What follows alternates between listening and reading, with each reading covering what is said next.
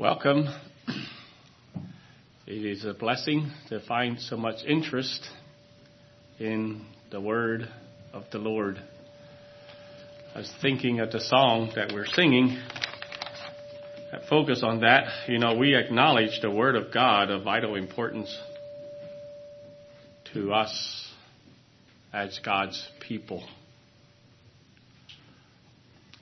I did a little bit of research on that statement that Wycliffe made about the plowboy knowing the Word of God.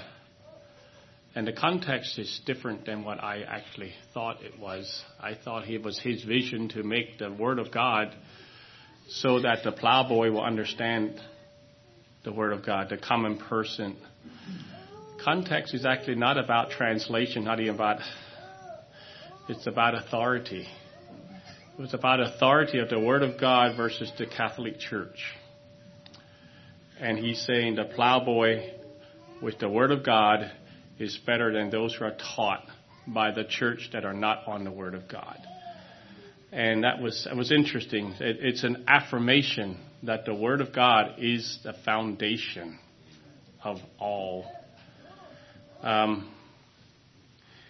Thousands upon thousands of multiplied thousands have died because they translated it, they distributed it, they had it in their possessions, they read it, they obeyed it, and it cost their lives. Now, of course, we don't worship the Word. The Word is not the part of the Trinity. It's God's Word. As holy men spoke and they wrote down, it's God's Word that we have. It's our connection to God with the Holy Spirit.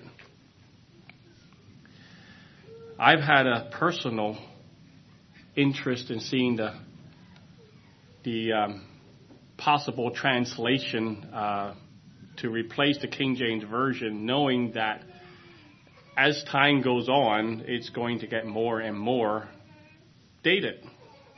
It's very good, Tim, what you said about God's Word never gets old, even though language does. That was good. At a meeting maybe 5 years ago or so, I would have made mention a multi-church meeting about maybe we should do something like that. And the result was, and maybe Josh can answer this question, the answer was, well, the Lord's coming back soon. Let's just go do the Lord's work. But we don't know that, do we? So I had a personal interest, and I don't have all the pros and cons. I don't have all the answers to the pros and cons that come with a work like this. And maybe Joshua doesn't either. I don't know. But we like to hear what you are doing, what your vision is, and some of the questions that arise with it. So we're looking forward to that. Just a few comments for those who are not aware that the restrooms are to the right, the first hall down there. The men's restroom is first, the ladies' restroom down at the end, both to the right. There's a nursery here where there's a little dividers here, and there's a second nursery just before the cloakroom at the hall if you need a nursery. And our water source is from a thermos jug in the back there with little cups. So that should cover that. So why don't we stand for a word of prayer? Lord, again, we thank you for your word and what your word has done and what it is doing and what it means to us. Lord, it's more than just words on a piece of paper. It's more than just history and old literature, Lord. It is alive and it's quick and it's powerful. And Lord, many here are testimony to the power of your word. And Lord, as we studied the topic tonight, I pray you would guide Brother Joshua as he leads out and as he explains what they're doing. I pray you would bless him. And I pray you give us understanding hearts to hear. But most of all, I pray, Lord, when we leave this place, that we will have a better and a more gracious appreciation of your word. I pray, Lord, in Jesus' name. Amen. may be seated. And Joshua, I guess I'll let you introduce yourself. I don't think I can do that.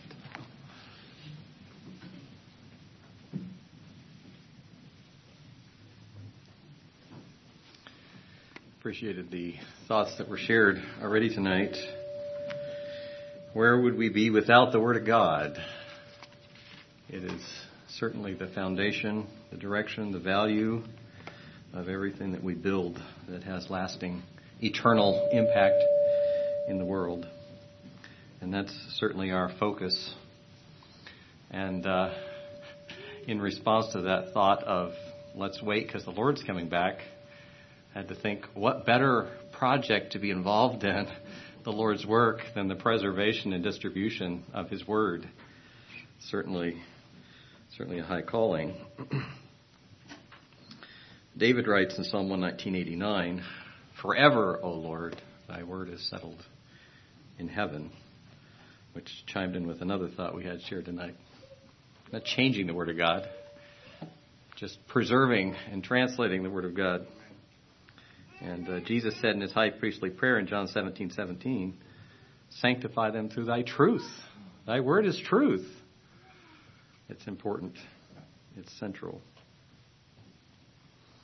Well, by way of introducing myself, I suppose, I am Joshua Porter. I actually grew up at Rod and Staff in Crockett, Kentucky. And then when I was barely an adult, I will say, I moved to the Pilgrim Church in Pensacola, Florida to teach school. Taught there for a number of years.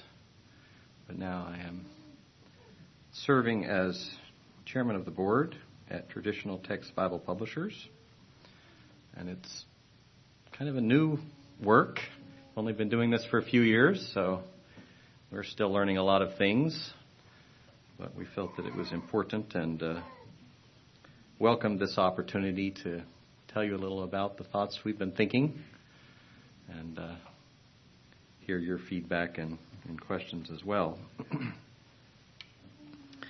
We have gathered, as I understand it, to assess the state of the English Bible and to ponder what lies ahead for the Christian church in regards to the English Bible. The translation of Scripture has a very long history. Maybe we don't realize how long the history is. We have early translations of the Old Testament, for instance, from Hebrew into Greek. We have it translated almost immediately, the New Testament, into Aramaic. Not long at all after that, into Latin, then Armenian, Georgian, lots of early translations, because the early Christian church felt a burden that all people would have an opportunity to read and understand the holy word of God. And much, much later it came into English. But some of us also tend to have a very recent view of English translation, and there's been a lot more activity in English translation than maybe we think about sometimes. Of course, we have the early work of Wycliffe, 1384, and Tyndale, which, if you want to compare the King James Bible to almost any early Bible, I think Tyndale probably had a greater influence in wording than any other English translation. Then we have the Coverdale, the Matthews, the Great Bible, the Geneva. That was popular for a while in certain circles. The Bishop's Bible. And finally, as we know, the King James Version in 1611. But that series of English translations sort of stopped there.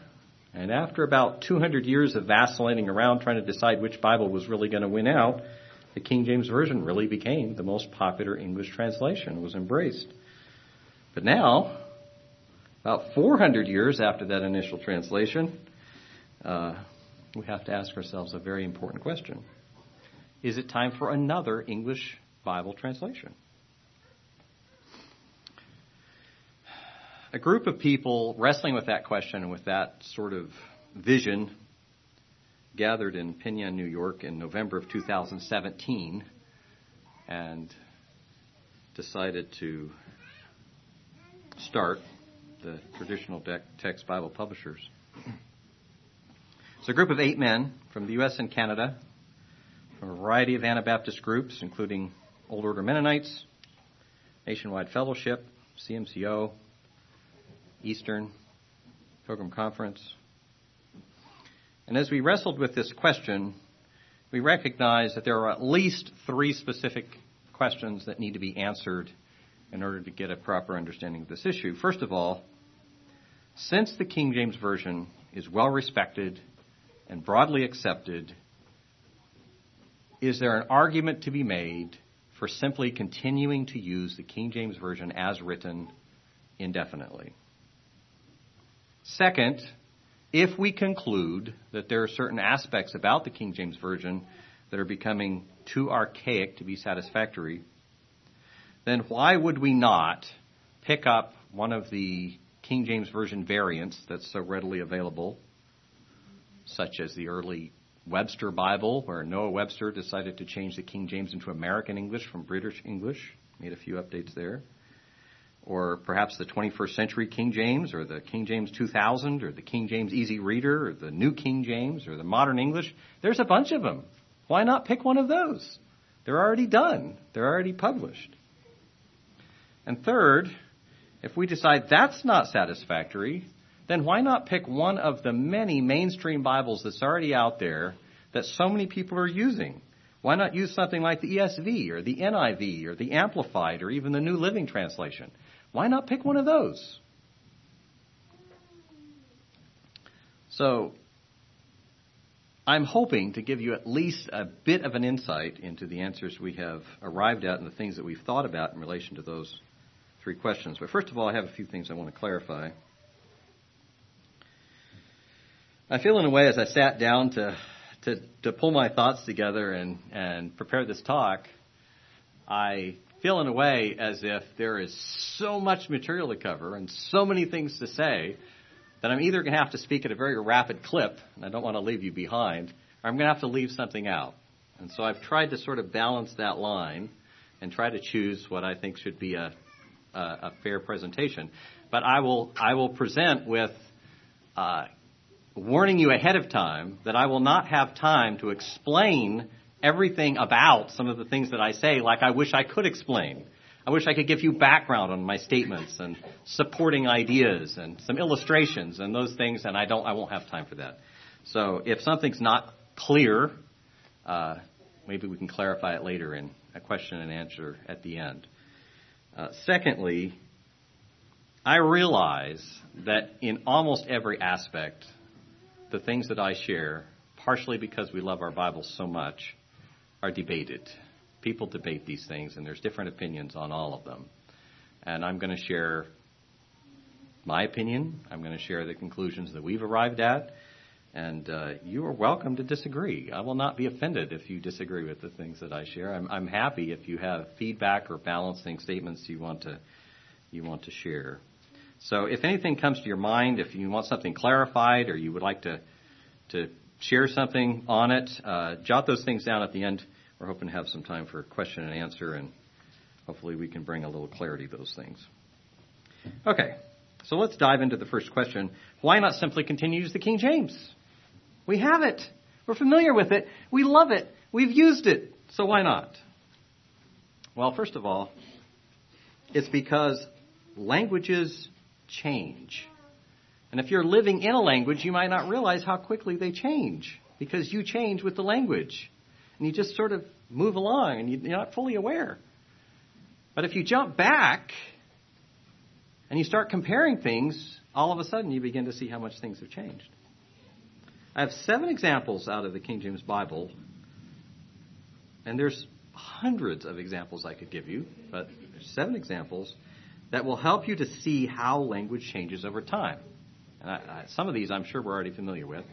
We've got the one that I think stands out to a lot of people. We have the these and the thous, right? Well, thou used to be singular, and you used to be plural, which solved a big problem in the English language, which we don't have solved today.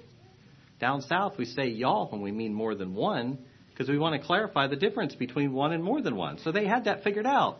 They had thou and you, but the problem is that then that shifted toward using thou for people who were of lower status. You would call your children thou, or your servants thou, or your students thou. And you say, why? Well, the you was plural, and royalty got to use you, because sort of like the editorial we, the kings and queens, they called themselves, they want to be called you. It's like you're bigger than yourself. And so it was the plural you was used for the high status. Well, soon it was the nobles, and then it moved on down, and eventually, well, everybody wanted to be called that, of course. So thou went out of style completely, and now today when we read it in the Bible, we're not even sure why is that there? Why didn't they just use you? It would be so much clearer. Carriage. I don't know if you've come across this one or not. A couple of times in the New Testament. Acts 21:15 is one of them. You're reading along and you read about a carriage, and you're like, oh, there's carriages talked about in the Bible? No, there aren't. Carriage in older English referred to luggage or baggage. But then what happened? They loaded that baggage or luggage onto a vehicle, and eventually, the way languages shift, the vehicle got to be called carriage instead of the baggage.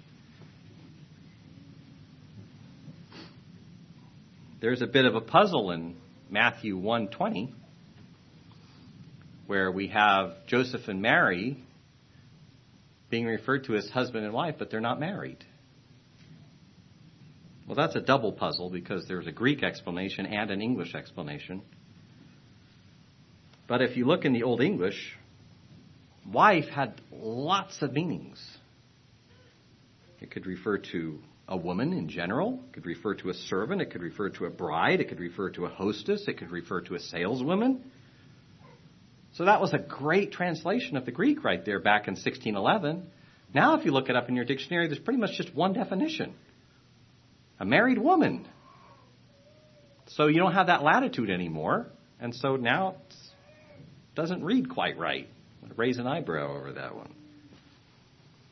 In Luke 21:19, we have an example in which we have the phrase by and by. That was an Old English phrase that was used to translate just one Greek word. You know what it meant back then? It meant immediately. You know what it means now? After a while. Actually, it's the opposite. It's changed to the opposite. Yeah. Offend is one we struggle a lot with in the translation because there's difficulties both in the Greek and in the English. A lot of people we have read some of our work, they're like, well, why didn't you just keep offend? I liked it there. But offend in Old English had a variety of meanings. It meant to attack as an act of war, to sin, to break the law. And in Greek, it was even broader, more definitions. But today, typically, when we talk about offending someone, we talk about annoying them or hurting their feelings, which is quite different than it's usually intended. We have the word mote in Luke 6:41. If you're familiar with the passage, you possibly know what it means. But there's a shift there. Mote used to mean typically a tiny piece of straw, which is almost a perfect translation of the Greek, because Greek is in reference to like a little piece of straw or chaff that comes up when the farmer's winnowing the grain or whatever. And it had a double meaning in Old English because it was also used in a saying that often referred to fault finding. So it was like the perfect English word for that passage that talks about the beam and the mote. But now, if you look it up, mote generally refers to a speck of dust. So not quite the same. And leaving you a little puzzling, because if you got a speck of dust in your eye, maybe not too bad. One more. The word honest originally meant attractive. handsome. And then it got to be meaning of high rank, respectable, which had also the idea of praiseworthy and then upright, and then it included an idea of being frank. So in 1611, it had a variety of different meanings, and it was a relatively good fit. So in Romans 12:17, the King James says, "Provide things honest in the sight of all men." It's interesting because the Greek word there, kalos, means beautiful in appearance or character. But today, when you look at honest, truthful is generally what we think of. So you're going to read that verse and you're going to just assume he means tell the truth to everybody. Okay. I mean, it's not a completely wrong thing, but basically what he's saying there is that show a upright and beautiful character, which is a little broader than that. Secondly, and I don't want to confuse you with a bunch of grammar, but for those of you who are grammarians or who are interested in grammar, in the Older English, passive voice was used constantly. The subjunctive mood, which you may not even know what it is, was used a lot. Today, those things are only used in very narrow, specific cases. And so when we read something like, when the even was come, we think, okay. But we would never say that. We would say, when evening had come, for instance. Or thy sins be forgiven thee. Your sins are forgiven. How about, which was spoken of the Lord? We would say, which the Lord had spoken. So we have different ways that we would say it now, different structures, different grammatical forms that we would use. The spelling and punctuation rules have changed. Most of the spellings in your copy of the King James have already been updated to prevent the confusion. For instance, S-I-N-N-E-S is now spelled S-I-N-S in your copy of the King James so that you don't get confused, because today the spelling is standardized and we spell sins S-I-N-S. Interestingly, they standardized the spellings only so far, because your C-O-M-E-T-H is not spelled C-O-M-E-S in your copy of the King James, even though that T-H sound became a lazy S, which ended up becoming a Z, which we just spell S now, C-O-M-E-S, didn't go quite that far. Here's a sort of interesting one, and some confusion still exists around it. You may have noticed that the King James uses "an" before the word humble. I was reading a letter response that a teacher had written into the Blackboard Bulletin saying that the H in humble should not be pronounced because the King James precedes it with "an," and that proves that it shouldn't be pronounced. Well, what she didn't realize is the history of the word.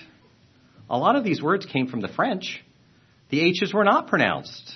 The French are notorious for not pronouncing the letters in their words, both beginnings and ends. And so originally it was humble and honest and orable and hospital and oast. Yes.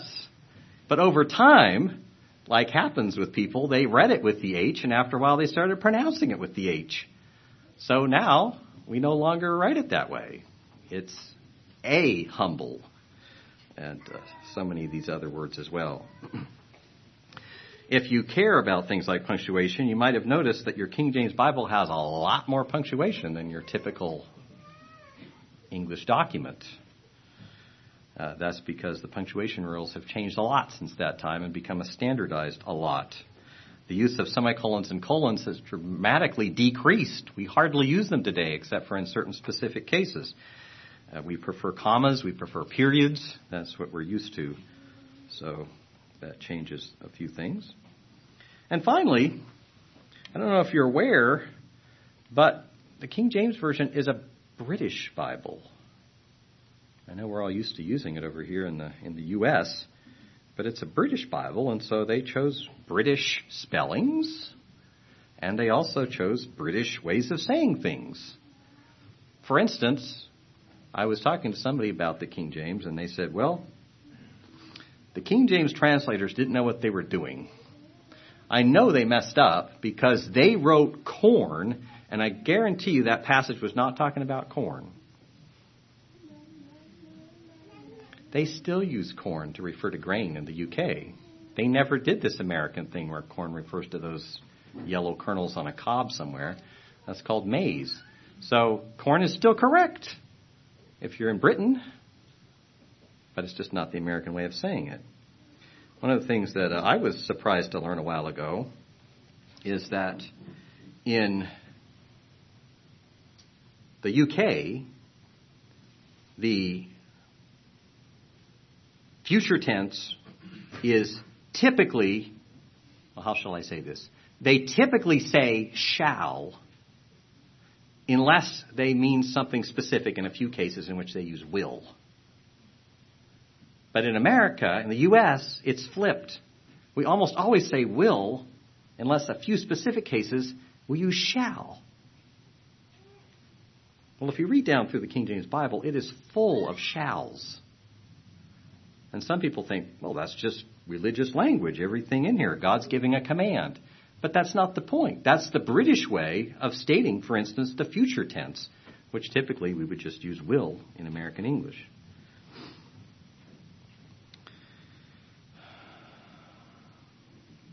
Ultimately, we have an ever-widening gap between the English of 1611, the British English of 1611, and the American English of today.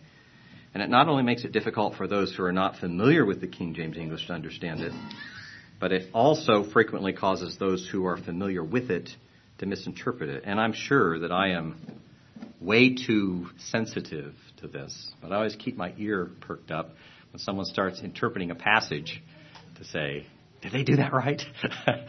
And sometimes they don't, or maybe oftentimes they don't. And oftentimes it's small things. In Matthew 5:16, the King James says, let your light so shine before men. What do you think? You can hardly avoid reading that passage and not thinking that it's telling us to allow our light to shine. But that's just because the meanings of certain verbs and structures have changed over time. Actually, not to get overly technical, but in Greek, this is a third-person imperative. And that means it's not talking to you at all. Well, it is. But it's talking about the light. The light is the subject, and the light is the one that's receiving the direction. So if you were to translate this into current English, it would be, your light ought to shine. And the trouble word, if you want to know, is let, because that's changed, and we don't quite use it like that anymore. Another example is Galatians 6:6. Let him that is taught in the word communicate unto him that teacheth. Various ones like this can trip us up just a little bit. It's likely talking about providing material support to those who preach the gospel, and not about lay people and ordained people communicating well. It's a double problem because this is also a third-person imperative. So if you put this into current English, it would be something like this. But the student of the word ought to share his things with his teacher. We don't want to be misled. Well, some people say, well, I looked it up in Strong's Concordance.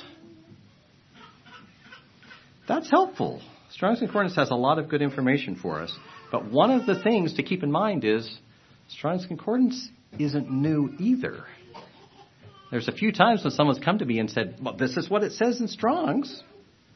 For instance, if you look up the Greek word for woman in Strong's, it'll say wife. And they said, see, right there, that word means wife. I said, yeah, it meant wife. Well, wife meant back when Strong's did that. You look up on my old British dictionary and show you what it meant back then. But no modern Greek dictionary is going to give you wife there because it's not what it means anymore like that. It's over 130 years old, so there's going to be some archaic uses, and you've got to be aware of that. The second thing that you need to be aware of is that Strong's is a concordance, and it's not a Greek lexicon. Maybe those sound similar to you, The concordance is mainly focused on all the times a word is used. And then he gives a key definition for you as a reference point. But the goal is not to help you understand the different meanings according to every grammatical usage of the word. If you were to look at a lexicon, it might say, well, in this case, if it's used as a verb, or if in this case, if it's used with this word, this sort of thing, you're not going to find that in Strong's Concordance. So Strong's Concordance may be helpful, but it's not necessarily authoritative at figuring out what everything means. And I could go off on a little rabbit trail here, but Strong's Concordance is also a concordance or a reference guide that uses internal evidence for definitions. And that's a whole separate topic. But basically, to just put it in a tiny little few words, the idea is that there was at one time popular in Christian history the idea that the language of the Bible is unique. And it's not a language used by anybody else in any other literature and any other writings. And so it had its own meanings that couldn't be drawn from other, say, Greek documents and so forth. And so they would look at the passage to decide how that word should be defined. And in some cases, when a passage is disputed, you end up choosing the definition that you believe fits in the passage by the way you interpret the passage. And it becomes a little bit circular. So there's a little bit of a challenge there. Finally, as the language we understand becomes further and further removed from the language of our Bibles, we become more and more in danger of drifting into that problem that our ancestors had with the Latin Vulgate way back when. They didn't want to let it go. At one time, Latin was the language of the common people, and everybody understood it. And the reason they translated it into Latin is so that people could read Latin and understand Latin. But after a while, people didn't speak Latin anymore. And it drifted away, and the common people didn't speak it, and then only the educated people spoke it, and then even they didn't understand it very well. But it was the Bible that they were used to using, and nobody wanted to let it go. So it went from being the Bible in the language of the common people to a Bible that was merely a religious symbol and no longer understood. And the priests, who were supposed to then fill that gap, and sometimes I hear that argument in relation to the King James, well, the common people may not understand it because English has moved on, but their ministers can always explain to them what it means, and then they'll know. Well, there's always room for explanation. I understand. I'm not trying to push the point too far. But that's what the priests were supposed to do it. But eventually, it just drifted to the point where the priests were just giving the church talking points, and they weren't even accountable to the word because the lay people couldn't ask them, but I'm reading this in the Word of God, right? Recently, a reader told us that he thinks we ought to retain the word brethren in our translation of the Bible because if we use brothers, it sounds like it's referring to family instead of to church members, and he wants to maintain the separation. And I thought, well, I can understand that. You get this feel for language and the way we use it, and a slow drift. And after a while, you think, yeah, that sounds. But of course, if you read in the Bible, you'll find out brethren is not reserved for church. Brethren is used to refer to family. As a matter of fact, in the New Testament, the whole idea of using brethren for church was to show that those who are in the body of Christ should behave toward each other with the same sort of love and affection that should be required of people who are in the same family because we're part of the family of God. We don't want to create then eventually this false separation where if it refers to family, we're going to use brothers, but if it refers to church members, we're going to use brethren. Then we drift into this misinterpretation. Another brother suggested that if we choose a Bible in more current English than the King James Version, that we're going to lose the divine pronouns, and how are we going to manage with that?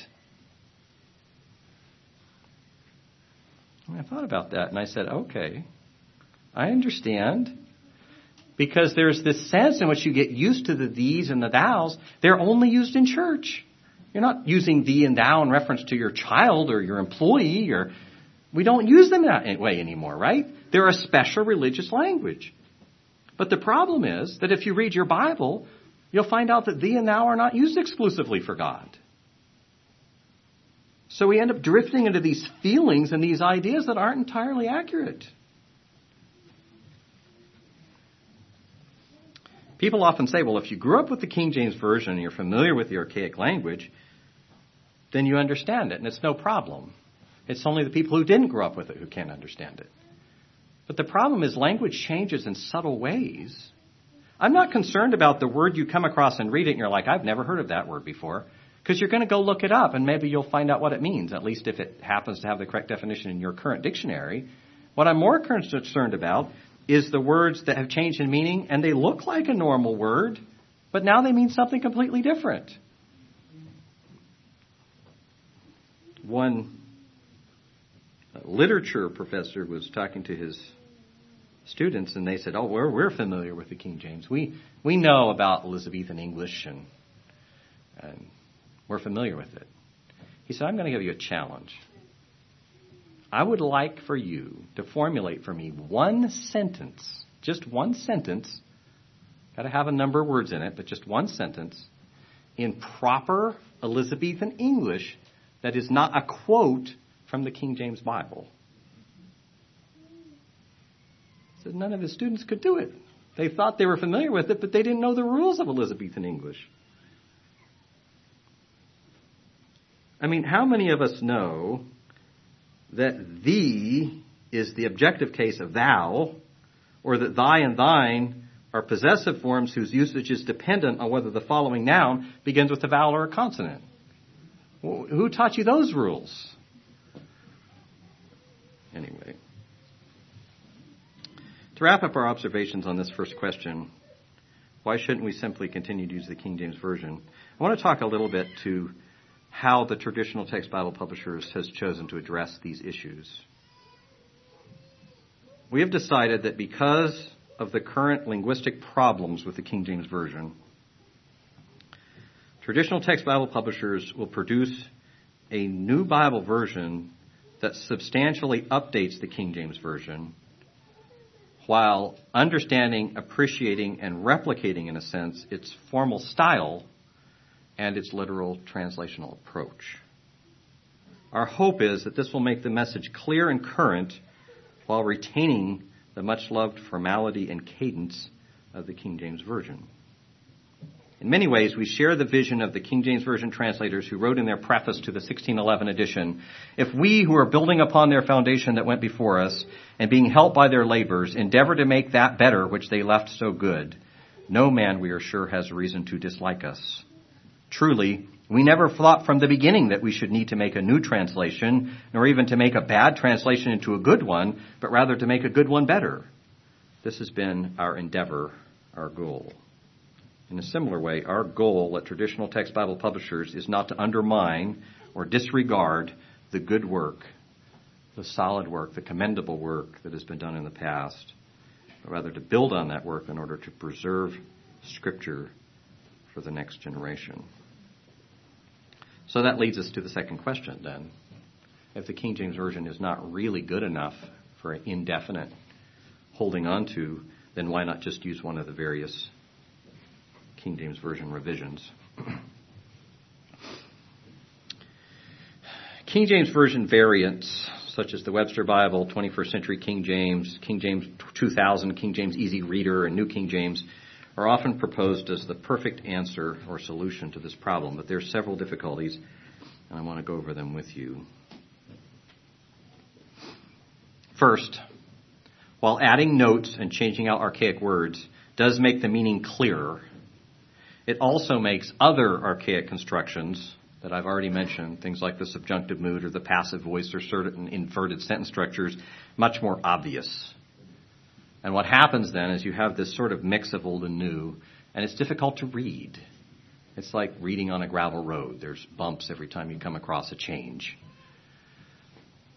Tellingly, while some of these work well as reference works, you can look at the marginal note or you can see what they chose as that word where you have an archaic reference. Even though they've been out for 20 or 30 years, they haven't gained much following or much usage. And this is largely because they are so close to the King James and they don't read as well as the King James that it hardly merits making the leap to a whole new Bible that you're going to use when it's so close to what you're already familiar with and love so much. I'll give you a rather hypothetical, maybe a little bit nonsensical example from Acts 12:15. The King James talks about the saints were gathered there. Peter was let out of prison. Rhoda answers the door. Peter's knocking, and she comes back and says, "Peter's here. Peter's here." Well, the King James says, thou art mad. You could probably surmise somebody could misunderstand that, because today we don't talk that way. But what would happen if you would say, well, I'm going to take one of those words and I'm going to change it out for a more current word? Suppose you would say, you art mad. How helpful would that be? Well, you would know a little more. You would know thou was changed to you. But it doesn't read better, does it? How if you just said, thou are mad? Doesn't read much better either. Even if you said, thou art out of thy mind. Now people would understand what you're talking about. But it still doesn't read that well. And when you sit down with one of these and you read them, you just keep asking yourself, there's something about this that just doesn't have the flow or the cadence that I'm looking for in reading a Bible.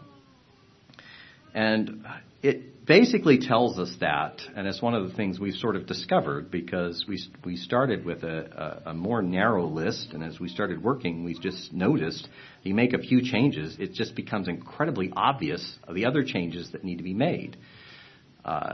As soon as you change it out of you, art can't stay art anymore. It now needs to be R, right? And so many things like that. And that's just one of the reasons why the ones that are super close are just very difficult to use as a standard main Bible text. But you might take exception with that. For instance, the New King James Version, published in 1983. It's kind of a partial exception to this whole thing. Rather than trying to just go through and pick out a short list of words and say, well, we'll change these words, they did an entire new update. They did an entire new translation of the Bible. And they sought to mirror the formality and structure of the King James. And many conservative Christians who were looking for a King James Version update, they said, well, go to the New King James. Well, there's a couple of problems with the New King James. First of all, personally, I think, and I know there are people who disagree with me, which is perfectly fine, if I read the New King James aloud, I still don't think it has the same flow as the King James does. I still feel like I run into a word every now and then. It feels a little bit of a surprise, or not quite a little bit more jarring. But there are more fundamental problems with the New King James. Many of us, I think, would have been fine to settle for the New King James, except for some of these issues. First of all, even though the New King James, or since the New King James was translated in relatively modern times, it was very difficult for those scholars, even though they said, we're going to use the same traditional Greek text that was used for the King James, so that those people who like the King James can easily shift to the New King James. But they just had such a hard time with that, because they had newer Greek texts that were more popular, and they knew they couldn't use them, but they couldn't get away from not using them. And so as you go down through, they have frequent footnotes about what do the new Greek texts say, even though they didn't necessarily follow them in their translation. And people who value the traditional Greek text, they don't like reading down through a Bible that says, oh, this passage wasn't in this Greek text, and that passage wasn't in that Greek text, because they feel like it casts unnecessary doubt on the Word of God. And I'll talk about that in a little more detail later. But here's perhaps even a more pertinent issue in some people's minds. Perhaps the biggest issue with the New King James, and we're going to run into this with a lot of translations, is the issue of updates and who holds copyright control. I'm going to give you two specific examples that will illustrate this to you clearly, I hope. In 1 Peter 3 and 4, the King James Version says, whose outward adorning, let it not be that outward adorning, of plaiting the hair and so forth, but let it be the hidden man of the heart.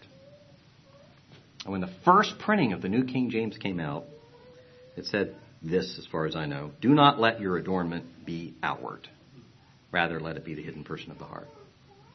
But when the second printing of the New King James came out, it said this, do not let your adornment be merely outward.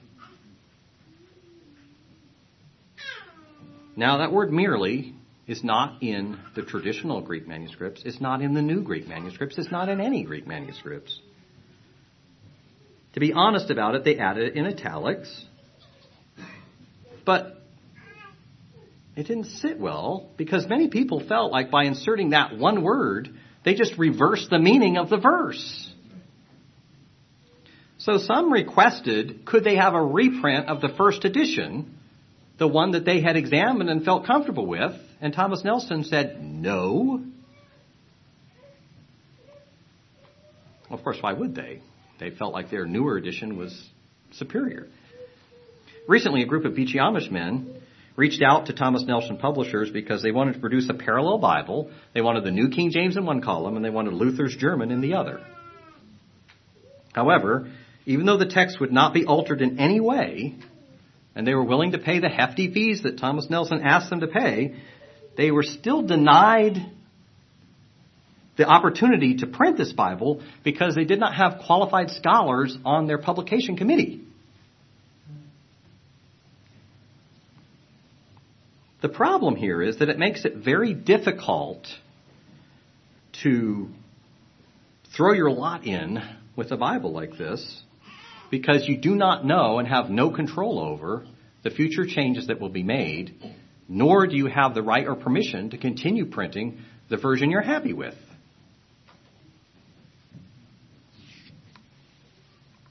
I'm going to touch on one more, which some of you may not even have heard of. Possible exception to the above list is the Modern English Version. It was published in 2014. And stylistically, it reads well. When you're reading it, you think you were just reading something in English, an article or something. Which one was that? Modern English Version, MEV. Basically, what they tried to do was combine the King James Version language with current English. I mean, the formal style with current English, and it reads pretty well. But several things once again jump out at us.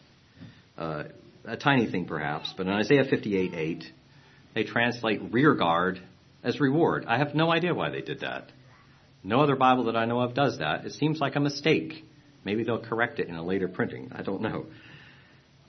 In John 8, they couldn't help themselves. They put in a footnote saying this isn't found in the oldest manuscripts, the woman taken in adultery.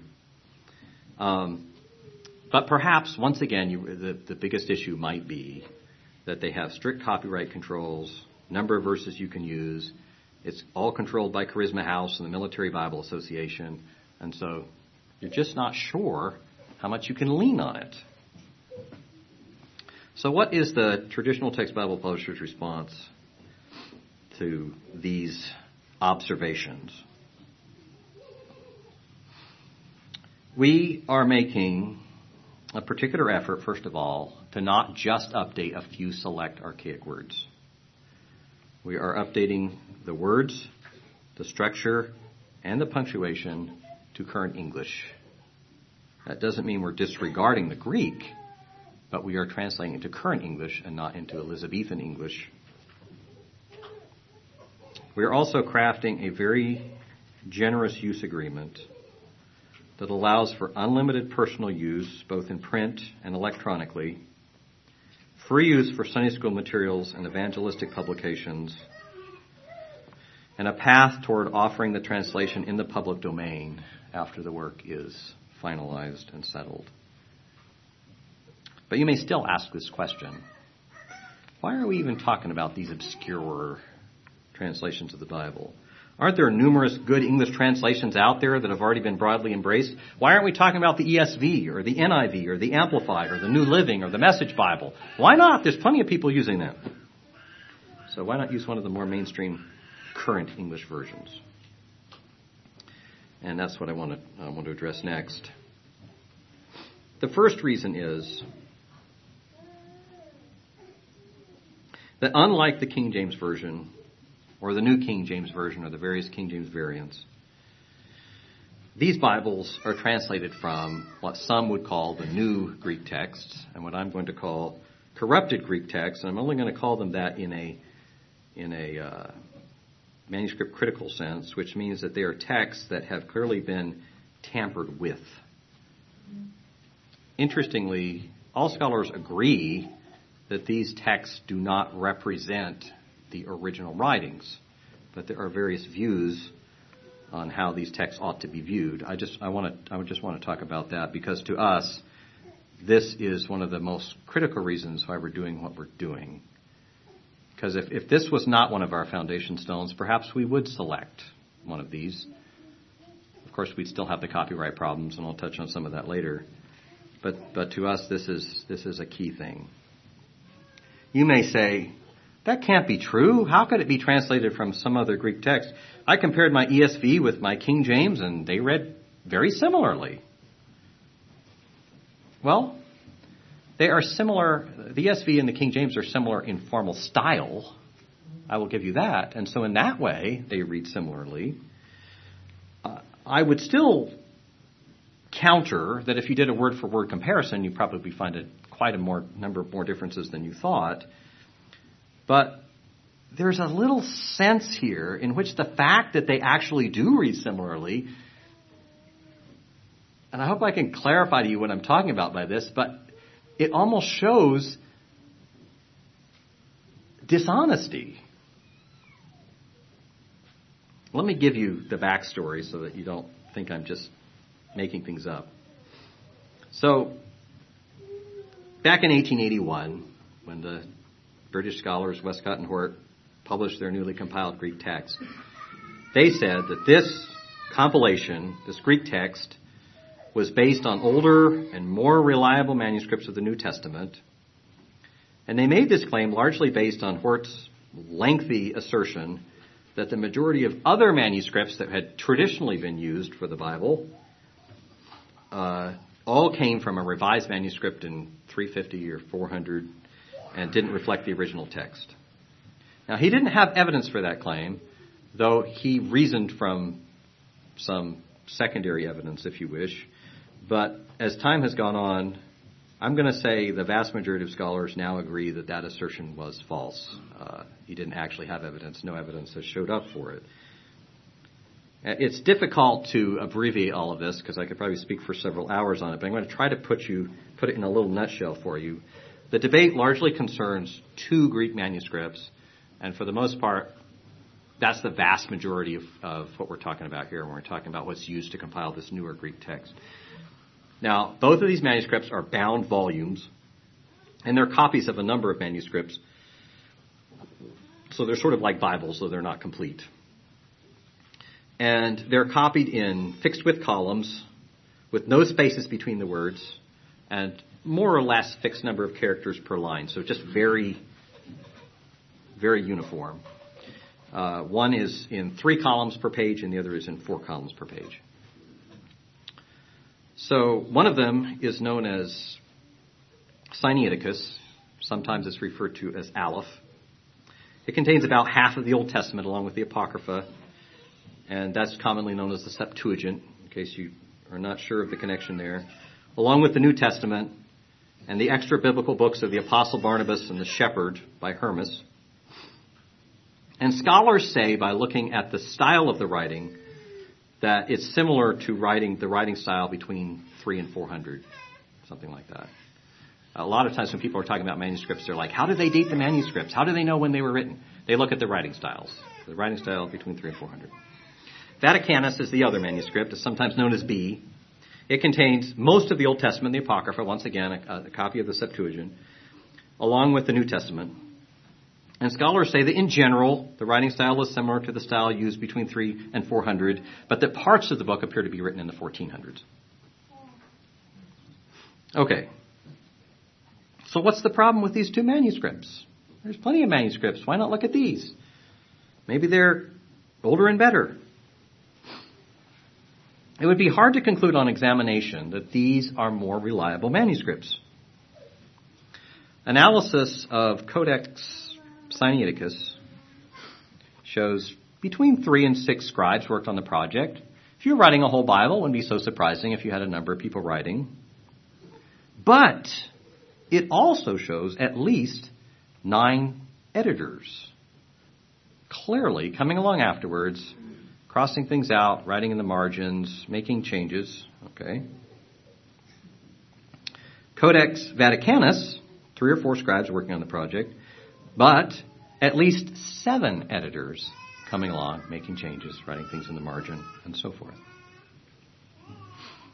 The 2 volumes frequently disagree with each other. If you just compare the Gospels, there are 3,000 differences just between those 2 manuscripts. they have numerous obvious copying mistakes, to the extent that one scholar said he wonders if the scribes knew Greek. Now, it was copied in Alexandria in Egypt, so perhaps the scribes didn't know Greek, and I don't know if that matters. But the sorts of mistakes that were made, he just assumed if you knew Greek, you wouldn't make that mistake because you would know that that doesn't make sense in Greek. One of the interesting things about having those fixed columns with a relatively fixed number of characters and everything easy to compare is that if you compare them to other manuscripts that are supposedly not as old or whatever, you'll notice that many times when you have lines that start with the same word or two, and maybe they're a few lines apart, the errors or the changes or the differences are the skipping of the intervening lines.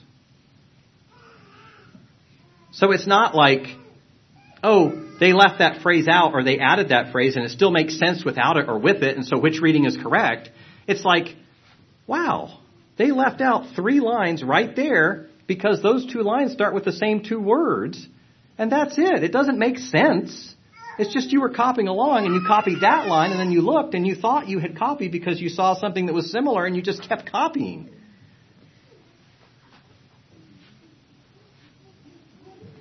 They have more editorial notes and changes than any other manuscript of the New Testament. But if after you examined those and you looked at all of that, you still said to yourself, these are the oldest and the best manuscripts and we should base our work on them, wouldn't you base your work on them? You would think that you would. But while claiming that these are the oldest and most reliable manuscripts, these scholars pick and choose what they're going to include and what they're not going to include, which leaves people under the false impression about the authenticity of the manuscripts. They know that if they actually copied and gave to you what the manuscript said, their claim of oldest and most reliable wouldn't matter because you would notice it doesn't make any sense. But while pretending that they're using them because they're the oldest and most reliable, they instead pick the readings to make them sound good so that they can say it and still have you believe them. To me, that seems dishonest. For instance, these supposedly more reliable manuscripts incorrectly list the distance to Emmaus. Because for hundreds of years after the destruction of Jerusalem, nobody knew where Emmaus was. Later, when archaeologists found Emmaus, they found out the distance to Emmaus is exactly the distance that's listed in all the traditional manuscripts. But it's wrong in these 2. But if you check your Bible, it'll have the right distance. You check the compiled Greek manuscript, it'll have the right distance. Where did they get it?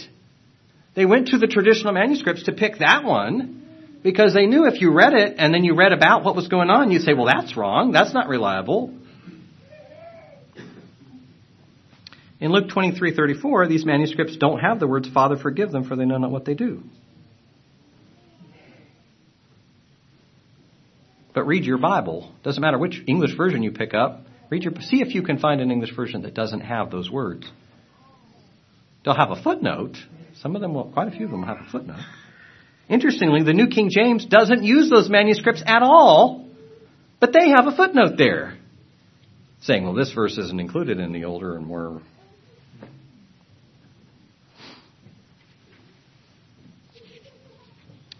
Even in places where the differences are reproduced to some degree, the impression left, I'm going to say, is a false one.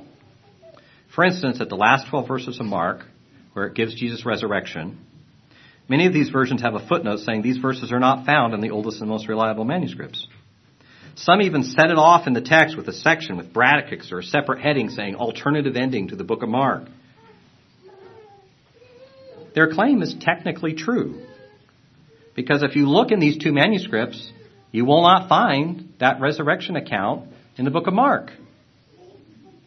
But what they're not telling you, and what to me seems something people ought to know if they're going to make any sort of decision based on this, is that there's a blank space left at the end of the book of Mark that's just the right space for including those verses before they begin writing the book of Luke. In the one manuscript, it is the exact number of lines needed to complete the book of Mark, and they waste an entire column to leave the space open for it, which they don't do anywhere else in the New Testament. In the other manuscript, you look at it and you say, oh, that's not quite enough lines.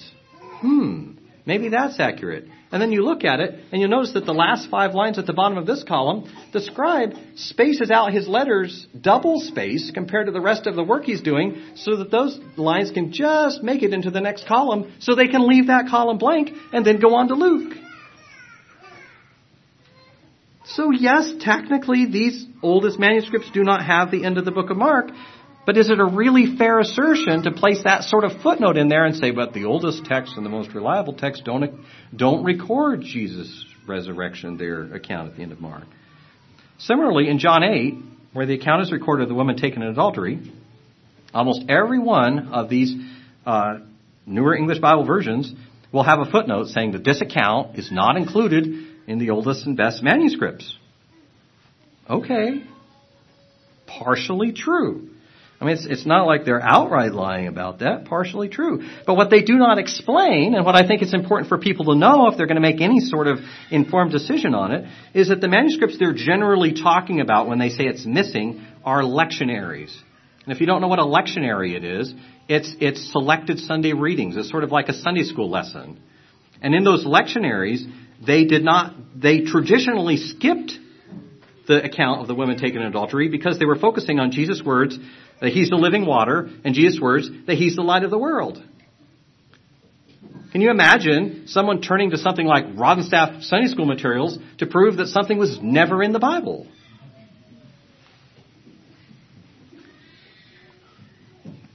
How can modern Bible scholars and translators honestly embrace this as a sound textual basis? First of all, most of them don't know much about it. When Westcott and Hort went through and compiled their work, and they decided not only which readings to take, but which case they were going to take the note in the margin instead of the text there, or the change made by an editor later instead of the text, or whether they're going to go to a completely different text that was traditional and take the reading from there, they made those decisions, and when they were done making those decisions, what they put together reads pretty well.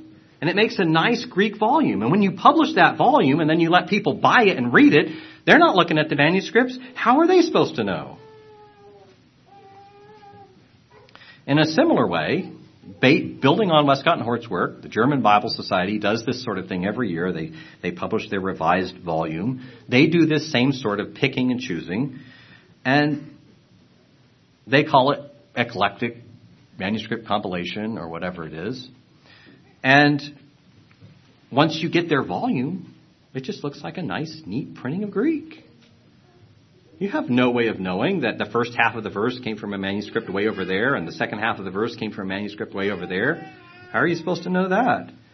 How are you supposed to know that in the published volume, there is no selection of, say, 4 or 5 verses that you can find anywhere in any manuscript?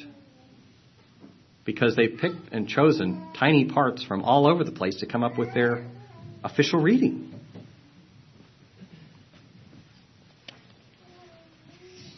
Secondly, this was hotly debated in the time of Westcott and Hort because it was a brand new thing, and there were scholars who were willing to go along, and there were scholars who were not willing to go along. And there was a lot written about it. But there was one compelling reason why the majority of scholars jumped on the Westcott and Hort bandwagon. And I wonder if you know what it is. And I wonder if most Christians today who pick up their local ESV or their NIV or whatever know what it is. Because to me, while this reasoning makes sense in some sort of a scholarly sense, it shouldn't make sense to a Christian. The reasoning goes something like this. When you write something, say you've been asked to write an article or something, don't you just start with like a rough draft of fragmentary ideas that may not flow together very well or perhaps don't make a whole lot of sense, and then later on you come back and you revise them and you add more things, and eventually it's edited and then it becomes a smooth reading article and it's published, right? And furthermore, when you study religions across the world, don't you typically find that at some point there's a holy man or a prophet or a thinker who proposes some unusual ideas, and they maybe not make that great sense, but they catch the mind of somebody and they start a little movement, and then over time those ideas are developed and they're refined and they're polished, and eventually you have a full-blown religion. It has its own publications and it's all great. So the theory is, why wouldn't Christianity be the same? Wouldn't Christianity follow that same track of all of this other stuff that scholars are looking at? Why would we expect that the original writings of Christianity should make some sort of sense? Wouldn't you expect that Christianity would be contradictory and fragmentary at first, and then gradually over time work itself into a polished religion and become more comprehensive and understandable? To them, that was an overwhelmingly compelling idea because it followed with their study of other religions and their study of other thought development. There's two problems with that. First of all, I don't see how you can be a Christian and agree with that. We don't believe it. Secondly, when you look at the manuscript evidence that they found that was supposed to support this idea, they were looking for this solution and they found it. It doesn't support the idea. As badly copied as that text is, it is still a wonderful reflection of the fact that you can tell the underlying text was sound. It's the miscopying errors that are quite clear and easy to see. It's the editorial notes where people came along and changed things and revised and updated them. That's what makes most of the difference. So there's no way you can argue even looking at those texts to say, oh, here's the proof that Christianity was originally fragmentary, because instead it proves that Christianity was originally sound and polished, and then it was changed into something that ended up looking somewhat fragmentary. If you picked up an old book at a yard sale and you saw a bunch of writing in the margin and on the title page and things crossed out and highlighted and this and that, you wouldn't say, aha, I found the original work of the original author. You would say, I found a book and somebody wrote in it.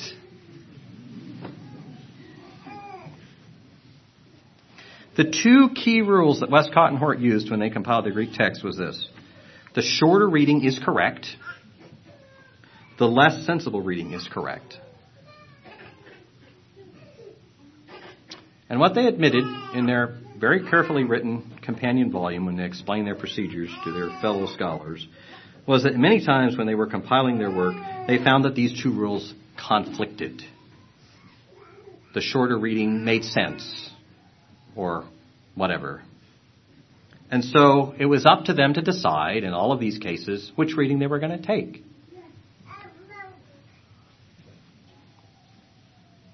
But it points to a fundamental problem. Why would you believe the shorter reading is always correct, or the least sensible reading is always correct?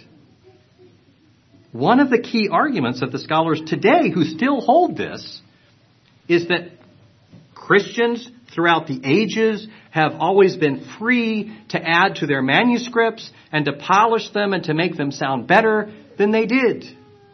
But history doesn't show that. Christians have valued their manuscripts. They have copied them carefully. They have treasured their manuscripts, and they have been slow to change them. So it's really just two different ways of looking at it. So the upshot of all of this is not to say that any modern English version you pick up is going to be littered with errors, because like I said, most of them don't. They change to read like the traditional text most of the time. They know they're not going to get away with following this. But in so doing, they cast doubt on the authenticity and reliability of the traditional biblical text. You can't be reading along through a section and say, women taken in adultery, and then read a note saying, well, this isn't found in the original manuscripts, and then what are you going to say to yourself? Well, somebody made that up in the Middle Ages and inserted it into the text. And a lot of people say, well, who cares if the resurrection is missing from the book of Mark? It's still found in Matthew and Luke, so what difference does it make? We haven't lost anything. Well, to the common person, maybe you think, oh, maybe we haven't. But maybe you don't know the whole rest of the scholarly scope, because the argument is, and this is very broad and very well accepted in scholarly circles, Mark is the first gospel written, Matthew and Luke follow along and build off of what Mark has done. So if you're a scholar and you just told people that it wasn't found in Mark, basically what you're saying is it didn't happen, it wasn't found, it wasn't recorded. Those later books, Matthew and Luke, thought, well, we need a resurrection account, so they added it in. So when do we move to that step?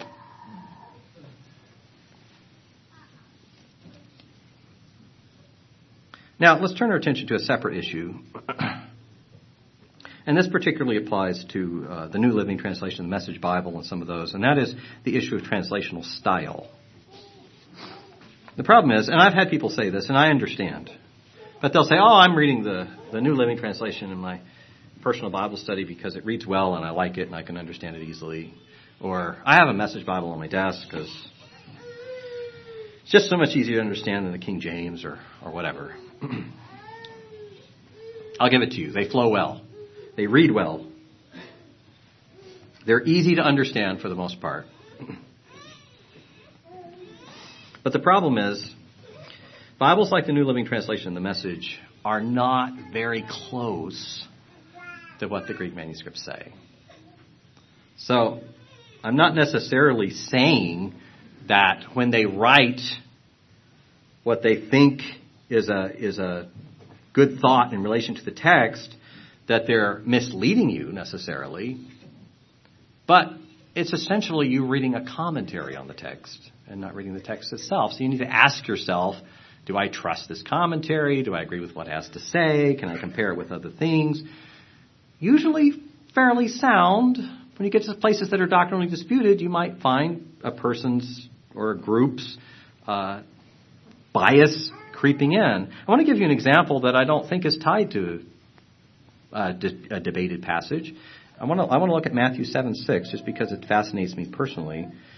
So Matthew 7:6 is in the Sermon on the Mount, and Jesus talks about the King James says, "Give not that which is holy to the dogs."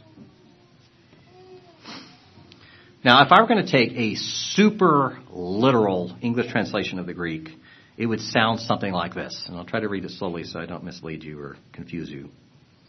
Not you would give that sacred the to dogs, nor you would throw the pearls your before the hogs, something like that. So you turn to something like the Literal Standard Version, who tries to take a pretty literal approach, and they will update the structure somewhat so that it sounds a little more like English, but it's still quite literal. And they have something like this: "You may not give that which is holy to the dogs, nor cast your pearls before the pigs." Well, let's turn to the ESV, see what they have to say. They've updated it into current English. Still, you'll find it's pretty much goes with the flow. "Do not give dogs what is holy. Do not throw your pearls before pigs." Right? Has anything changed? Not much. Just reads a little more smoothly. Now, we could, if we wanted to, take this perhaps even further, depending on how we reason from the Greek. And I don't want to get into a huge rabbit trail here, but this fascinates me, so I'm going to tell you. This verse is an example of Greek logic structure, which is different than English logic structure. This is called a chiasm, and that's because it's named after the Greek letter X, like this. So we tend to put matching points at the beginning and end, and then matching points in, and the matching points, and usually the main point is in the middle. So, don't give that which is sacred to the dogs, and then he ends out with, because they'll tear you up. Those two match. Dogs tear you up. And then you look in the middle, don't cast your pearls before the pigs. Why? Because they're going to trample them under their feet. So trampling pigs, that goes together, right? So the Greek reader, they're used to that all the time. You'll find this sort of structure all throughout the Bible. Hebrews did it too. Chiastic structure is very common. So you could say, well, I want to confuse my readers. I'm going to put it in logical order. So I'm going to say, do not give dogs what is holy, so they don't turn and attack you. Do not throw your pearls before pigs, lest they trample them under their feet. I think you could perhaps make an argument for that. But this is what I want to read to you. Listen to what the Message Bible does. Do you feel like you have a good grasp of what the Greek says? Do you have a good grasp of what the verse is saying by now? Here's the Message Bible. "Don't be flip with the sacred. Banter and silliness give no honor to God. Don't reduce holy mysteries to slogans. In trying to be relevant, you're only being cute and inviting sacrilege. So what you got is a preacher and not a translator. Because that's not what it says. It's not even close to what it says. It's not even a rewording of what it says. It's a completely different thing. And what they're saying is that they've translated it not linguistically, they've translated it culturally. But the problem with that, I don't mind someone telling me, well, here's a better understanding, but the problem with that is, I don't know whether you're on track or not. If that's my primary Bible, who knows? This is how they interpreted it. What is the ideal translation style and methodology? I assume we agree that if we translate in a very wooden literal translation like I first gave you, you'd say, that's confusing, it doesn't flow, I don't really understand. And I suppose we agree that something like the Message Bible is pretty far out and we don't feel comfortable with that. But where do we fall in between? What do we look at? Well, here are some considerations which make it difficult to find the perfect balance. For example, many people realize that the word order in Greek is different than the word ordering in English. And so they say, okay, we'll have to change a few words. But few people realize that word order in Greek doesn't even mean the same thing that it does in English. In fact, since the intended function of the word in the sentence is communicated by the word ending instead of by its place in the sentence, oftentimes word order in Greek is completely irrelevant. But in English, it is very important. We tell what a word is by where it is in the sentence. If we say Bill hit the ball, we know that's completely different than the ball hit Bill, or, right? You say Bill hit Bob, Bob hit Bill, right? It changes. In Greek, it doesn't matter because you know which one's the direct object, you know which one's the subject. If we said, did Dan come to the meeting, or we said, Dan did come to the meeting, yeah, they're different. In English, they're different. John 1:1 says, in the King James, in the beginning was the Word. And then if you translate the Greek very literally, and God was the Word. The problem here is that the construction means that the Word, which is a reference to Jesus here we know, was very God, or was God himself. And if you translate it in that, like I read it there, you don't really get that idea in English. And so if you look at the English translations, you'll see they all say something like, in the beginning was the Word, and the Word was God. Because that conveys it in English similar to the Greek idea. Not only is word order an issue, but Greek verb tenses are an issue, because English verb tenses are completely different. We don't even have the same English verb tenses as they had Greek verb tenses. They were used differently. They conveyed different meanings. All those nuance of language. If you've learned more than one language, you're blessed because you understand how difficult it can be conveying some of those things and some of the nuances and differences. Some Bibles, like the Literal Standard Version, talk about, we retain the Greek verb tenses every time. Sounds great as an advertising slogan, but what does that actually mean? Even if you chose an English tense for every Greek tense and then followed that through in every case, readers would be easily confused into thinking that you meant something different because you used an unusual English verb tense. They figured maybe you meant something unusual when you didn't, because in Greek that's a common verb tense. They use it all the time, and they understand there's nothing unusual about it. For instance, we just looked at that verse in Matthew 7:6.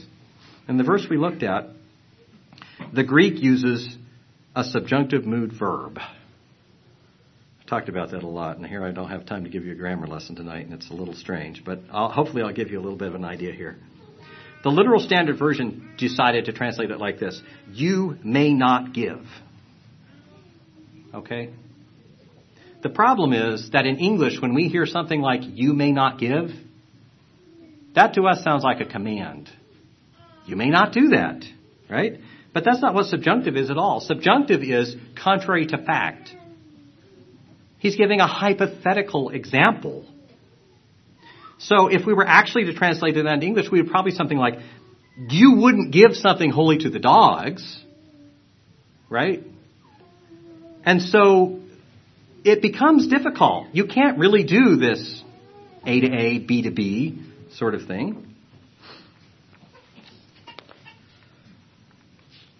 Another example some of the complexity involved, this one gets interesting. I had a minister recently say, he was reading from Ephesians chapter 2. And he said, well, we can skip the italicized words in verse 1 because they don't belong in the text. This is a great dispute among translators because the common reader thinks that when you see an italicized word, that's an optional word. No, that's almost like shorthand from one translator to another. Because it's very rare that a translator puts anything into the text that isn't indicated by the text. But here's a very, very unique situation. What's happening in Ephesians 2, 1-5? Well, what we have here is a very difficult situation for a translator to resolve. It's called an elliptical inclusio, and I'm going to explain it to you best I can. If you looked it up in the Strong's Concordance, it wouldn't help you. Looked it up in the Interlinear Bible, no help at all. To put it very simply, an inclusio is like a written parenthesis. But they didn't use punctuation marks back then, so they just wrote it out. Basically what you have is you have an introduction and a conclusion, and they show that they're the beginning and end of a section. In Ephesians 2:1, you have this verse, and you hath he quickened who are dead in trespasses and sins. Okay? If you jump down to 2:5, he says this, even when we were dead in sins, hath quickened us together with Christ. Now, I said that kind of quick, maybe you don't realize. Those are both saying almost exactly the same thing. You have quickened, dead, and then in verse 5 you have dead, quickened. Now I'm going to take you one step further. I just talked about chiasm, right? You notice the quickens are at the end, the deads are in the middle. See how that's laid out? It wasn't quickened, dead, it's quickened, dead, dead, quickened. Okay? What's the reason for this? Read the intervening verses, you'll find out. He's talking about dead in verses 2-4. So it's perfectly correct, if you're using this written parenthesis, that you would put dead around the section on dead, right? And then it's perfectly correct that you would put quickened or alive on the sections that tied the dead to the alive on both ends. All right, I mean, this gets a little carried away, but this is the beauty of some of the things like the language in the Greek. It's fascinating. And you can see it in English, which makes it even more fascinating. So the thing is, it makes it so hard in English because what Paul does here is he uses a hanging participle in verse 1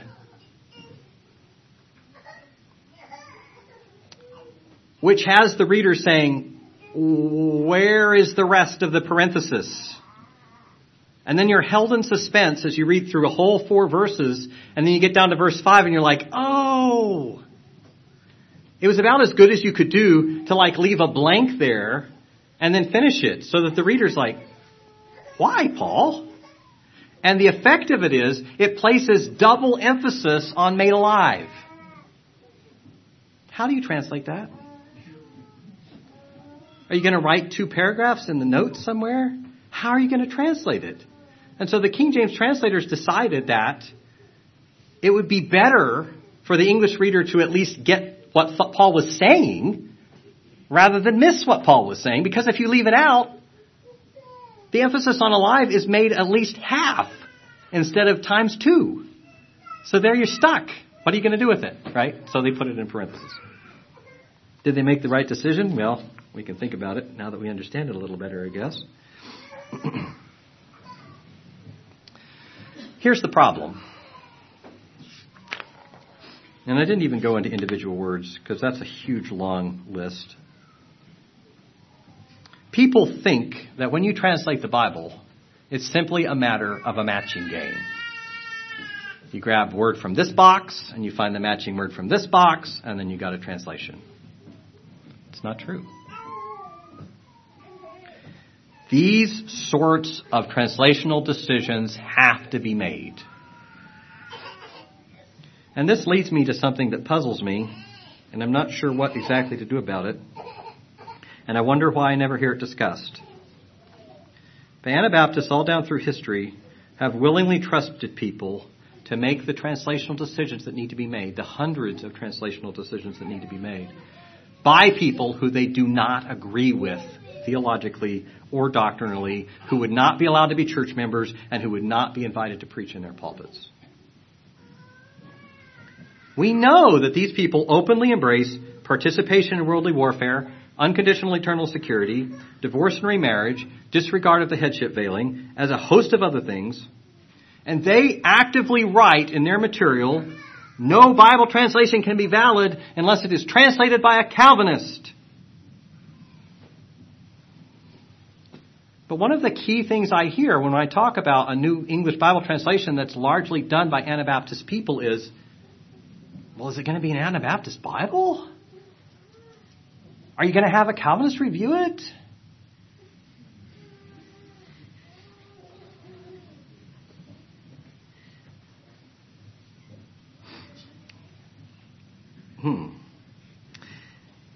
You may say, well, really, all you need to do is translate the words, so it doesn't matter who translates it.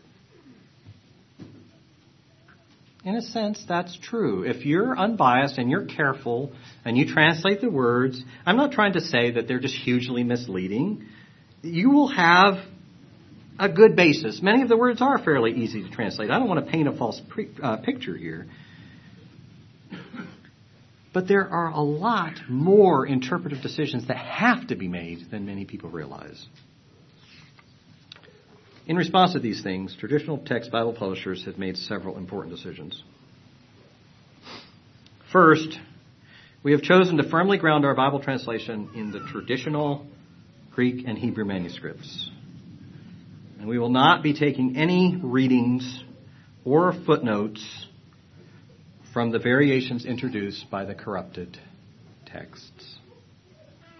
Second, we do several specific things to try to avoid any bias in the translation if possible. Number one, we have chosen a formal translational style instead of that free-flowing interpretive style we saw in the Message Bible. Furthermore, in cases where the text is definitely ambiguous or could be translated two different ways, we seek either to preserve the ambiguity so the reader can say, well, that's a little ambiguous, let me think about it. Or, if we can't do that reasonably, to include the alternative reading in a footnote so someone can say, oh, it could also be translated that way. Thirdly, we do have a variety of people reviewing the text, both those from Anabaptist background and those from non-Anabaptist background. And we have hired a conservative, Reformed scholar who does agree with us about the traditional texts and interestingly thinks a lot like we do, to review the text and let us know if he sees something that seems way off base to him to make sure that we're not being perhaps biased. And finally, we are freely distributing our work for wide public review to make sure that we're not straying from the traditional understandings of the text. In short, our goal is to produce a Bible translated from the traditional manuscripts that remains true to the original languages while retaining the formal style of the King James, following the current rules of English grammar, and being easy to read. And not all of those things are 100% possible, but we're trying to follow them largely in that order. We understand that even if done well, our translation will not be quickly embraced by all Anabaptist groups. But we do hope that over time, there can be a broad embrace of this Bible, allowing for a unifying and broadly accepted translation that is easy to read and understand, suitable for use in personal Bible study, formal worship services, and evangelistic efforts, so that we do not feel compelled to use a different Bible for evangelism than we use in our churches. Specifically, to encourage broad acceptance and avoid undue sectarian influence, we have intentionally avoided aligning ourselves with a specific Anabaptist group. Instead, we have chosen to include a variety of representatives from conservative Anabaptist groups on our board. Now, that concludes the thoughts I had prepared, but there were some specific questions that were raised that I also want to address here before I take the questions you've been thinking about. And the first one was this. What about the Literal Standard Version, Legacy Standard Bible, or English Standard Version specifically?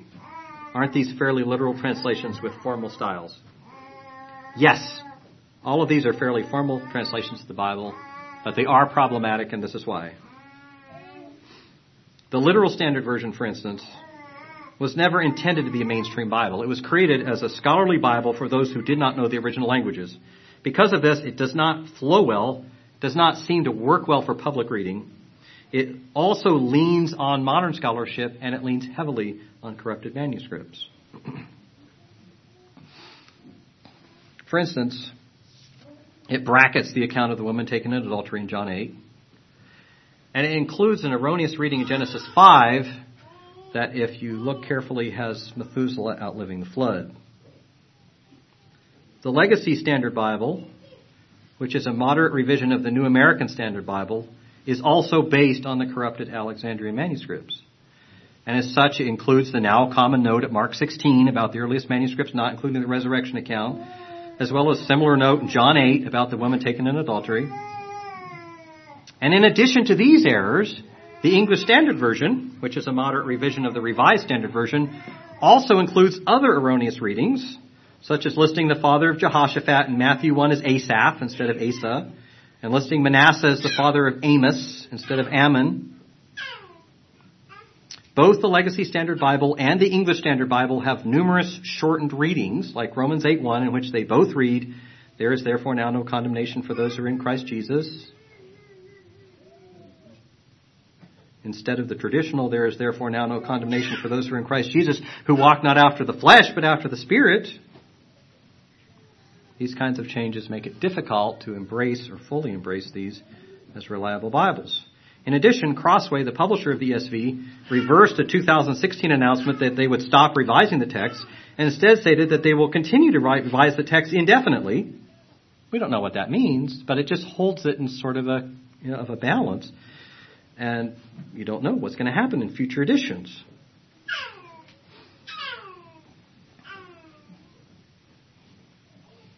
Second question.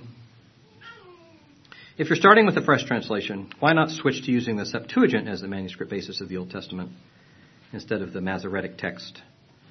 Now, this is perhaps a bit of a technical question, but it has been somewhat discussed, so we do hear this question fairly frequently.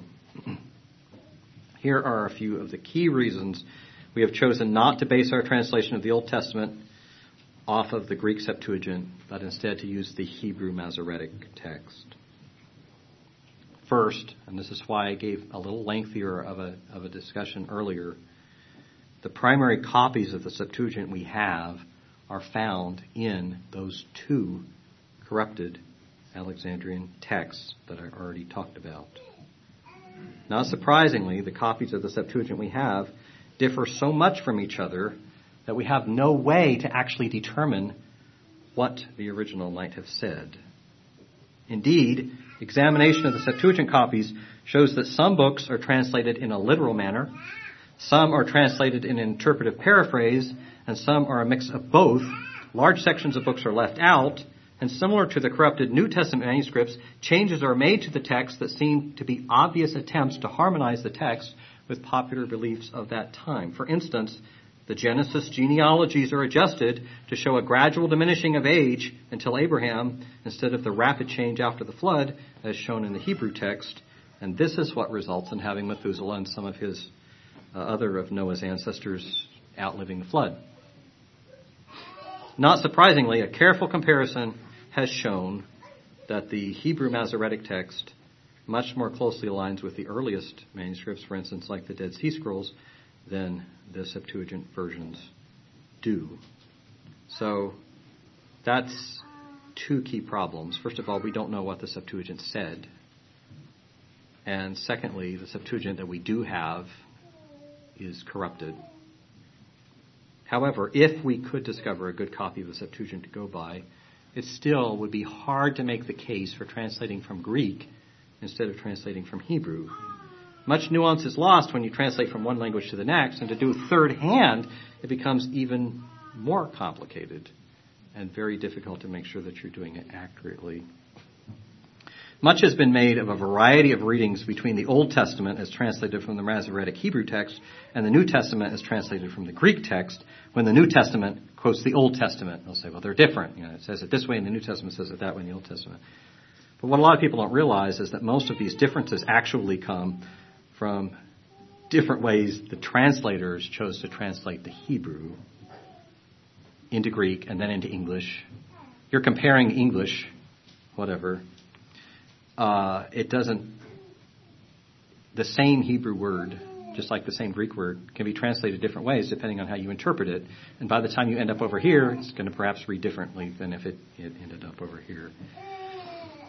Consideration of the Greek in light of the Hebrew usually allows the passage to be translated in a very similar manner in both the Old and New Testaments. It's just quite difficult for translators to keep all the cross-references in mind when they're translating in the New and then they're translating in the Old and so forth. And that was even worse before computerized indexing like we have today. So one thing that we're trying to do in our translation project is keep in mind, if you're translating the Greek text and you say, well, this could be worded this way or this could be worded this way, they're both equally valid. Well, how do you translate it from the Hebrew? Oh, they both say the exact same thing. So sometimes that's helpful. The third question was, is it worth it to go all the time and expense of producing another Bible version when there's so many versions already?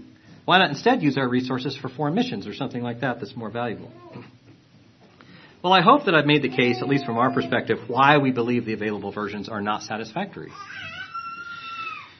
Furthermore, we have been frankly shocked by the number of people who agree with us. We thought starting out that we'd be a small fringe, something in a corner somewhere, and we said, well, we all agree with this, so we're going to work on it for our own children or our own use. And then once the news got out, there were a whole host of people who said, yes, this is what we need. We've gotten very generous support. We have been blessed and overwhelmed. And here's a question that comes to my mind. Is it really possible for us to be effective in foreign mission work when we ourselves do not have a thorough understanding of the Bible? And you might say, well, that's not true. I taught school for 21 years. And I got into the habit of reading a Bible passage in the morning and asking my students what different ones of the words meant. Archaic words. And I thought, well, maybe they'll know half of them, or maybe they'll know 3/4 of them. They didn't know most of them. They either gave me the wrong definition, or they said, I don't know what that means. So how effective will we be at evangelism if we're already not passing a good understanding, our sound foundation of the Bible onto our own children? And finally, I'll just say this. Our team is not really suited to translating the Bible into foreign languages. We don't have a lot of skill in some of the people groups that don't have Bibles in their language. We feel like this is what we're suited for. This is what we're called to do. So this is the work that we are doing, and we certainly trust and pray that God will continue to prosper the work for His glory and for the furtherance of His kingdom. Now I should open the floor for a couple of questions. I don't think we have much time, but if you had something pressing, I'll try to clarify or do my best to explain. Yes? Just a little clarification. You talked about that you're trying to keep in mind references to the Old Testament and make sure consistency as much as possible. I assume that means like spelling the names as well. You see that problem in the King James, referring certain names. Oh, the great debate. To answer it simply, yes. What about name differences between the Old Testament and the New Testament?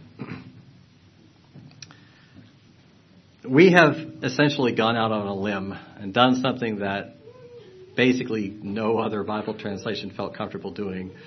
And I hope we're okay with that. But we have chosen to keep the names consistent throughout the Bible. So if it's introduced as Elijah in the Old Testament, he's going to be Elijah in the New Testament. If he's been introduced as Joshua in the Old Testament, it's going to be Joshua in the New Testament, just because that's really how it was. That's what their names were. I mean, yeah, I was translating the Greek, and then we can translate the English again. But, what else? Now, if they're introduced in the New Testament with a Hebrew name, we're just going to keep it the way it is because there's no continuity that we need to preserve. So that's what we have chosen to do. There's probably one exception to that, kind of, which is an argument could be made that James doesn't actually exist, because if you look at the manuscripts, he's not even called James. He's called Jacob. So throughout the New Testament, we could just call him the Apostle Jacob. But since we haven't been doing that for how many hundreds of years, we're not going to try changing it now. Yes. Yes.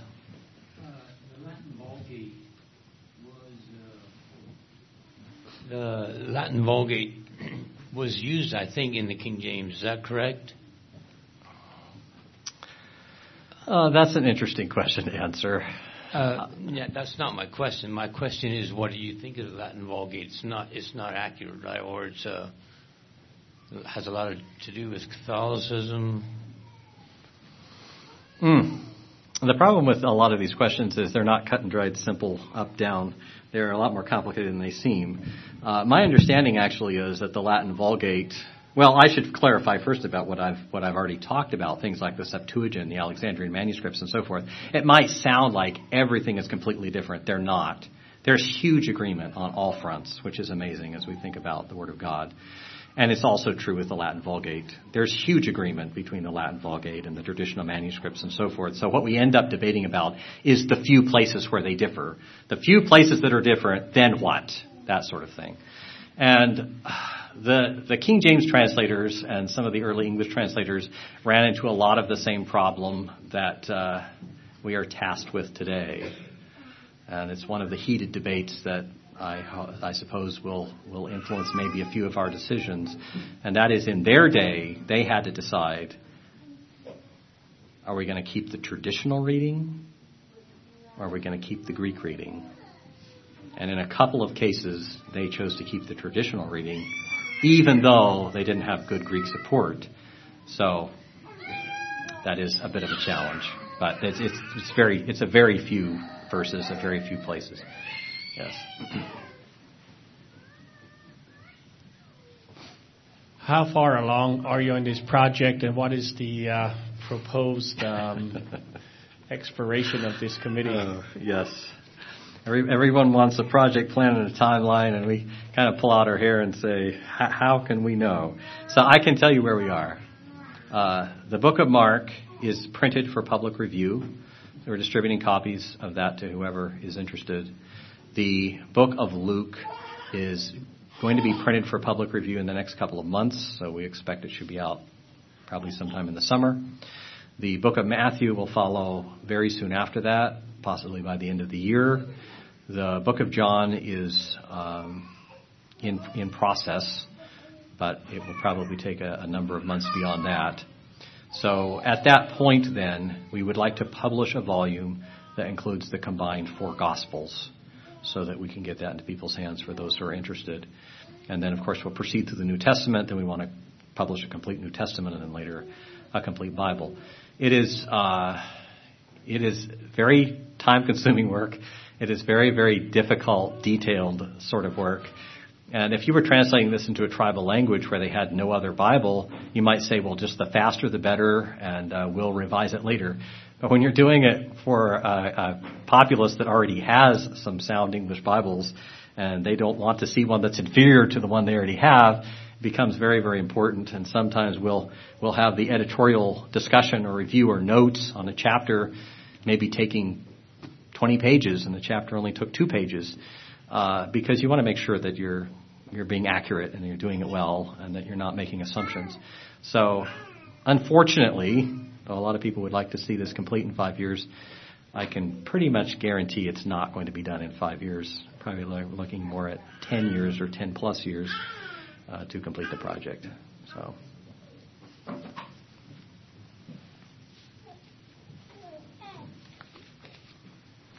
Is there any other support for the readings of the two ancient documents, I don't know how to say it, the Vaticanus and is there any other manuscripts that had the same readings as them? And the second question is, do those two manuscripts have the woman caught in adultery in them? I do not think either of them have the account of the woman taken in adultery. When you get to start talking about specific manuscripts, so the simple answer to your question is yes, I think. Because there is generally what's called a collection of manuscripts that's thought to be the Alexandrian family. So Westcott and Hort worked off of these two manuscripts. Since that time, some other manuscripts have been found. Typically, they're fragments. There may be a page or a book or a part of a book or something like that. And when you get into these disputed readings, you're starting to look at, so this reading agrees with that manuscript, but not that one. And so I've got a fragment over here that combines with this, but it comes from the same geographic area, this sort of thing. And then you start asking yourself, could it be possible that these two manuscripts were copied by the same group or the same person, that sort of thing. So typically what we find is the manuscripts and the manuscript fragments that are found in Alexandria, in Egypt, in that region of the world, tend to work together in sort of a general way of reading similarly, though we have far fewer of those manuscripts. And then we have another body of manuscripts in another geographic area that sort of tends to read together, but they're a minority, and they tend to be on the wide wings, like in the opposite way. So the Alexandrian manuscripts often tend to leave things out. They often tend to read shorter. And we have another little body of manuscripts that tends to read long, like it tends to add a lot of additional material. And then we have the main manuscripts that cover the area that's typically known, what we would think of as the early Christian area around Ephesus and all of the churches and across to Italy and some of those, a big broad spread of that region, in which we have thousands of manuscripts from all over the area, different regions, different times, different centuries, and they all tend to read together in harmony as well. So that's just a quick overview of that. Yeah.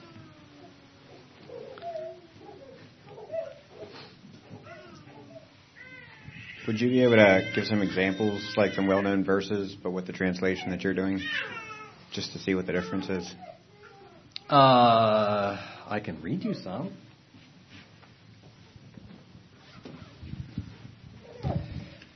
And I don't know if anything actually ever arrived here, but I was hoping there would be some additional materials in the back, like if you wanted to sign up for a copy of this or you wanted to see a newsletter or something.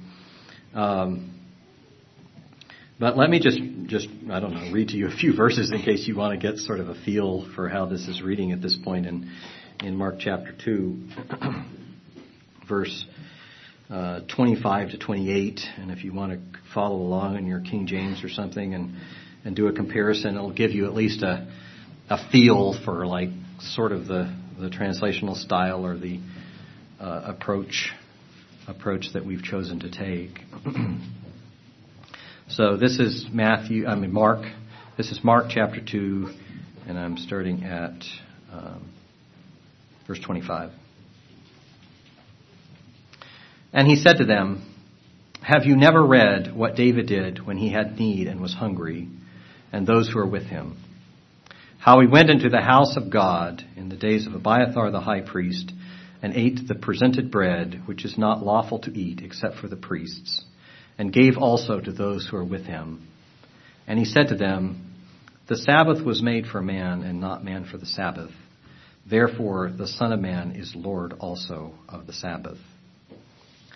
So I think possibly what you'll hear there is you'll hear a basic flow relatively similar to the King James, and you may notice a translational decision or two that varies from what you've seen there.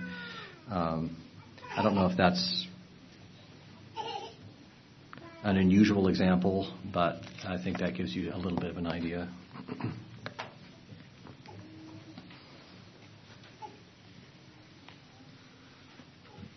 Going back to the question of names, what are you doing with stuff like Joshua, Jesus, Lazarus versus Eliezer between the Old and the New Testament? So we realize that most of the people named in the Gospels have Aramaic names. So you could translate them into Hebrew. Some versions, essentially from Hebrew, the Hebrew form. Some translations do. We have not chosen to do that. We are using the Greek form for everyone who's introduced in the New Testament. We're only retaining the Hebrew forms for people who have already been introduced in the Old Testament, who you already know by that name, so you don't get confused because now they have two names. That's all. Yeah. So in your translation process, do you translate it from the Greek in the New Testament and Hebrew in the Old Testament, and then also from the manuscripts, and then your translation, you compare that to the King James and others, or how do you go about that? Or do you just go with the original and stick with however that falls out? Like I noticed it seemed fairly important to you that it has the general feel of the King James. Just wondering how you do that. Yes. It's hard for me to say how our approach actually compares, because I haven't been inside other Bible translational committees. But I sort of feel like our approach might be a little bit unique. So we'll begin by compiling, largely looking at the traditional Greek text, for instance, since we're working in the New Testament. And then it will go to the editorial team, who will take that work and put it beside the Webster Bible. Now, it's a technicality you may not need to know. But the Webster Bible is the King James with some archaic words changed to American English from British English. So we feel like it gives us just a tiny step ahead. And then they will compare those two, and they will essentially compile, based on their observations, into one reading. And then that will go back to the people who did the original work to see whether they agree with that sort of whatever the editorial team has done. And they will say, yeah, that reads very well, we like it, or I'm not sure you got the point here where I translated this way, and the Webster Bible says that. Then once that is complete, then we'll go out to our first, what we call Review 1.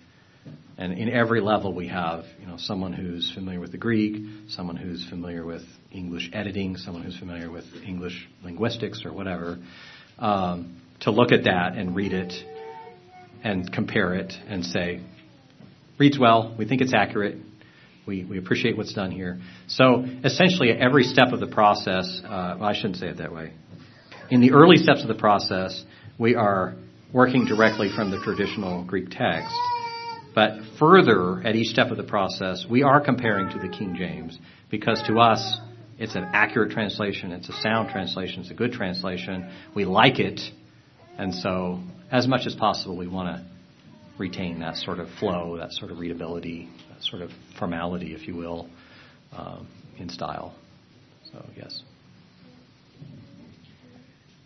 So, just a bit more clarity about updating.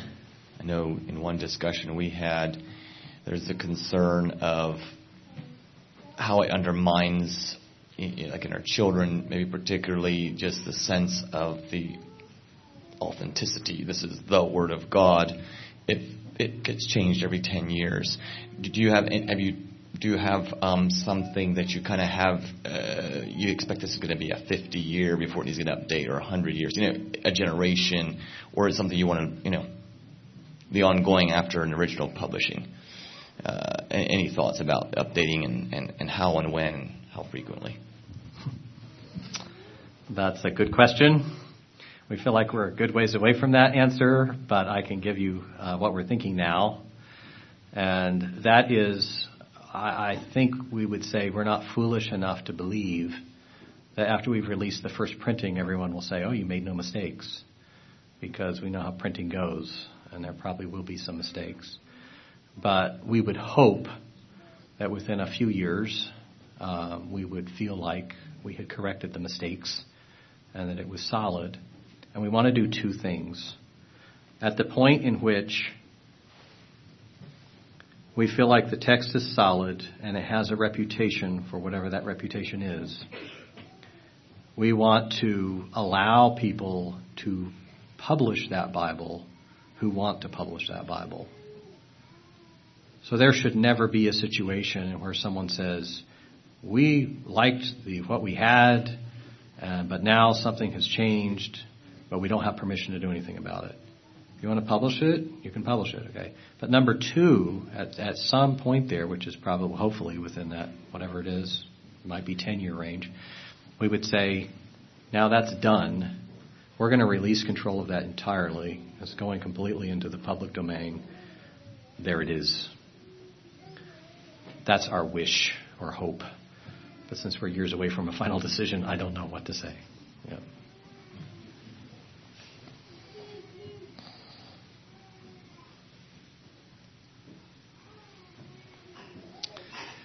Okay. Appreciate your attention. Appreciate your questions and your interest. And I hope I've answered some of your questions. It's been a blessing to be here with you. That concludes my thoughts.